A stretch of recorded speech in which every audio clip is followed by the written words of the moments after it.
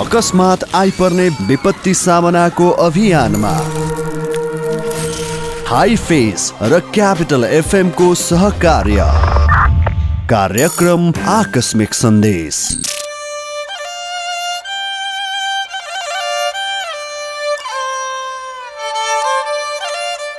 नमस्कार श्रोता, Himalayan institute of fire and emergency services private limited र क्यापिटल एफएम को सहकारीमा तयार पारिएको यो कार्यक्रम आकस्मिक सन्देशमा म नवराज जीएमको।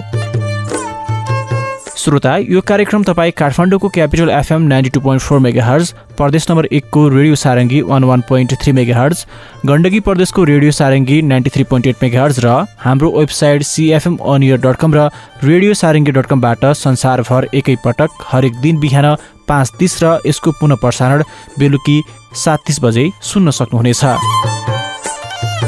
श्रोता, कार्यक्रम आकस्मिक सन्देशमा हामी विपद र विपद व्यवस्थापनसँग केन्द्रित रहेर विभिन्न जानकारी र सचेतनामूलक सन्दर्भ सामग्रीहरू प्रस्तुत गर्दछौँ। श्रोता, सुरुमा लागौँ विपदसँग सम्बन्धित विभिन्न आयामहरूतर्फ।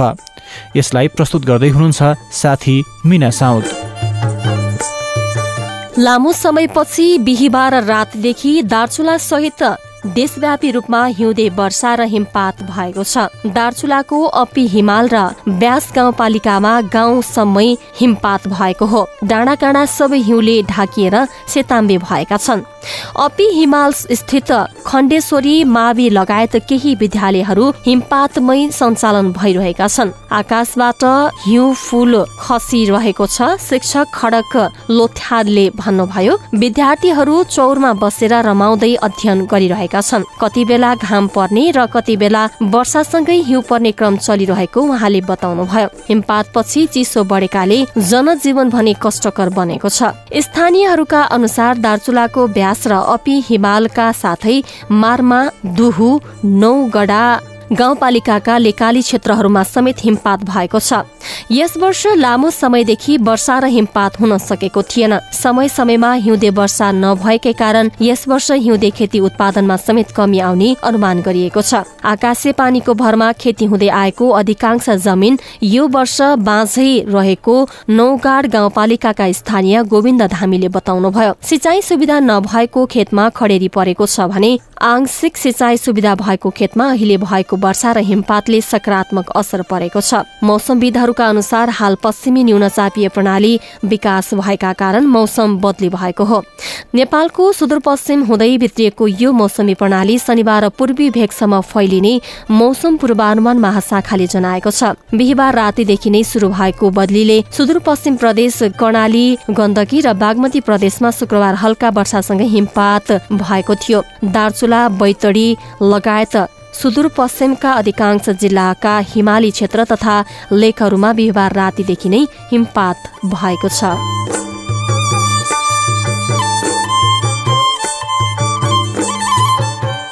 जल तथा मौसम पूर्वानुमान महाशाखाका अनुसार हाल देशमा पश्चिमी वायुको प्रभाव रहेको छ। महाशाखाले अहिले देशको सुदूरपश्चिम प्रदेशमा र अन्य केही पहाडी भूभागहरूमा आंशिक बदली रहेको जनाएको छ। बाँकी भूभागहरूमा मौसम सामान्यतया सफा रहेको छ। आज दिउँसो देशभर आंशिकदेखि सामान्य बदली रही उच्च पहाडी तथा हिमाली भूभागहरूमा थोरै स्थानमा हल्का हिमपातको सम्भावना रहेको छ। यस्तै राति पनि देशभर आंशिकदेखि सामान्य बदली हुनेछ। उच्च पहाडी तथा हिमाली भूभागका थोरै स्थानहरूमा हल्का हिमपातको सम्भावना रहेको महाशाखाले जनाएको छ।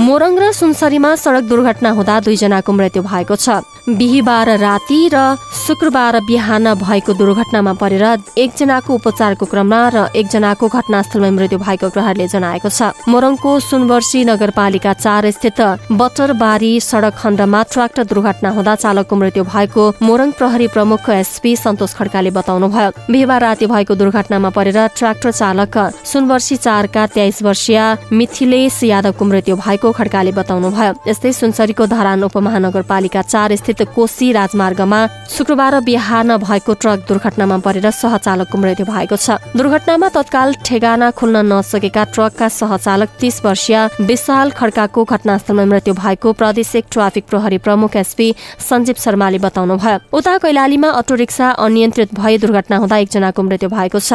दुर्घटनामा परि अटो रिक्सा चालक 45 वर्षीय भागीराम चौधरीको मृत्यु भएको प्रहरीले जनाएको छ।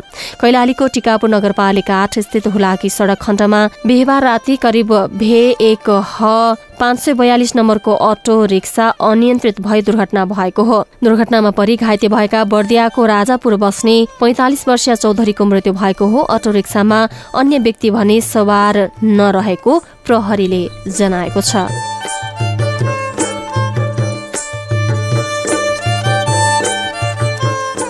र भारतको उत्तराखण्डमा गत आइतबार गएको हिम पहिरोका कारण विद्युत गृहको सुरुङमा परेर फँसेका व्यक्तिहरूको उद्धारको लागि सुरुङमा प्वाल पारेर उद्धारको प्रयास जारी राखिएको जनाइएको छ। उत्तरी भारतको उत्तराखण्डको तपोवनमा भएको क्षतिग्रस्त जलविद्युत प्लान्टमा आइतबारदेखि नै श्रमिकहरूले रात दिन ढुङ्गा र माटो सफा गर्दै आएका छन्। बिहिबारसम्ममा हिम पहिरोमा परेर 34 जनाको शव निकालिएको छ।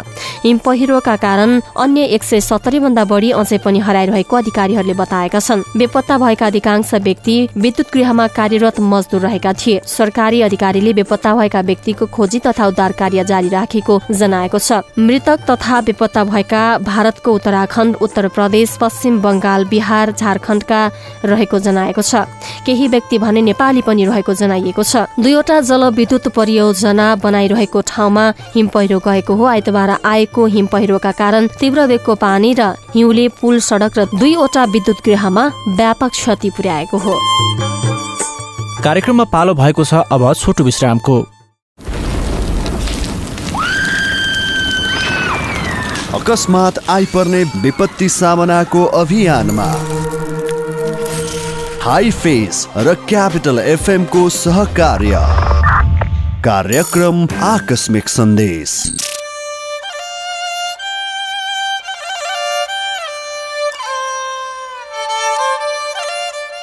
यो छोटो व्यापारिक विश्रामपछि फेरि पनि स्वागत छ।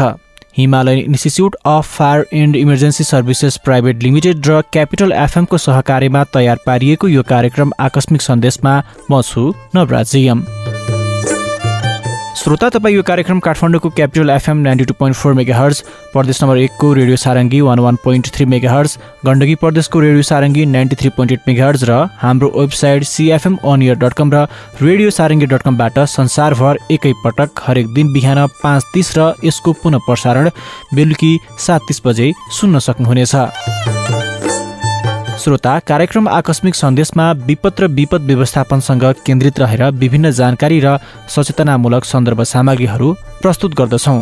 श्रोता, पुनः लागौं अब बाँकी रहेका सन्दर्भ सामग्रीहरूतर्फ। श्रोता, आजको श्रृङ्खलामा हामी निमोनियाको लक्षणको बारेमा चर्चा गर्दैछौं। निमोनियाका लक्षणहरू सामान्यदेखि जीवनलाई नै खतरा पार्नेसम्मको हुन सक्छ।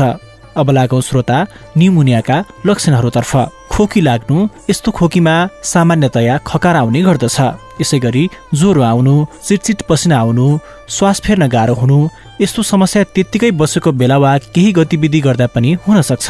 यसै गरी श्रोता अर्को रहेको छ छातीमा पीडा हुनु, यो खोक्दा वा सास फेर्दा झनै बढेर जाने गर्दछ। यसै गरी थकान लाग्नु र गलेको महसुस हुनु पनि निमोनियाको लक्षण हुन सक्दछ।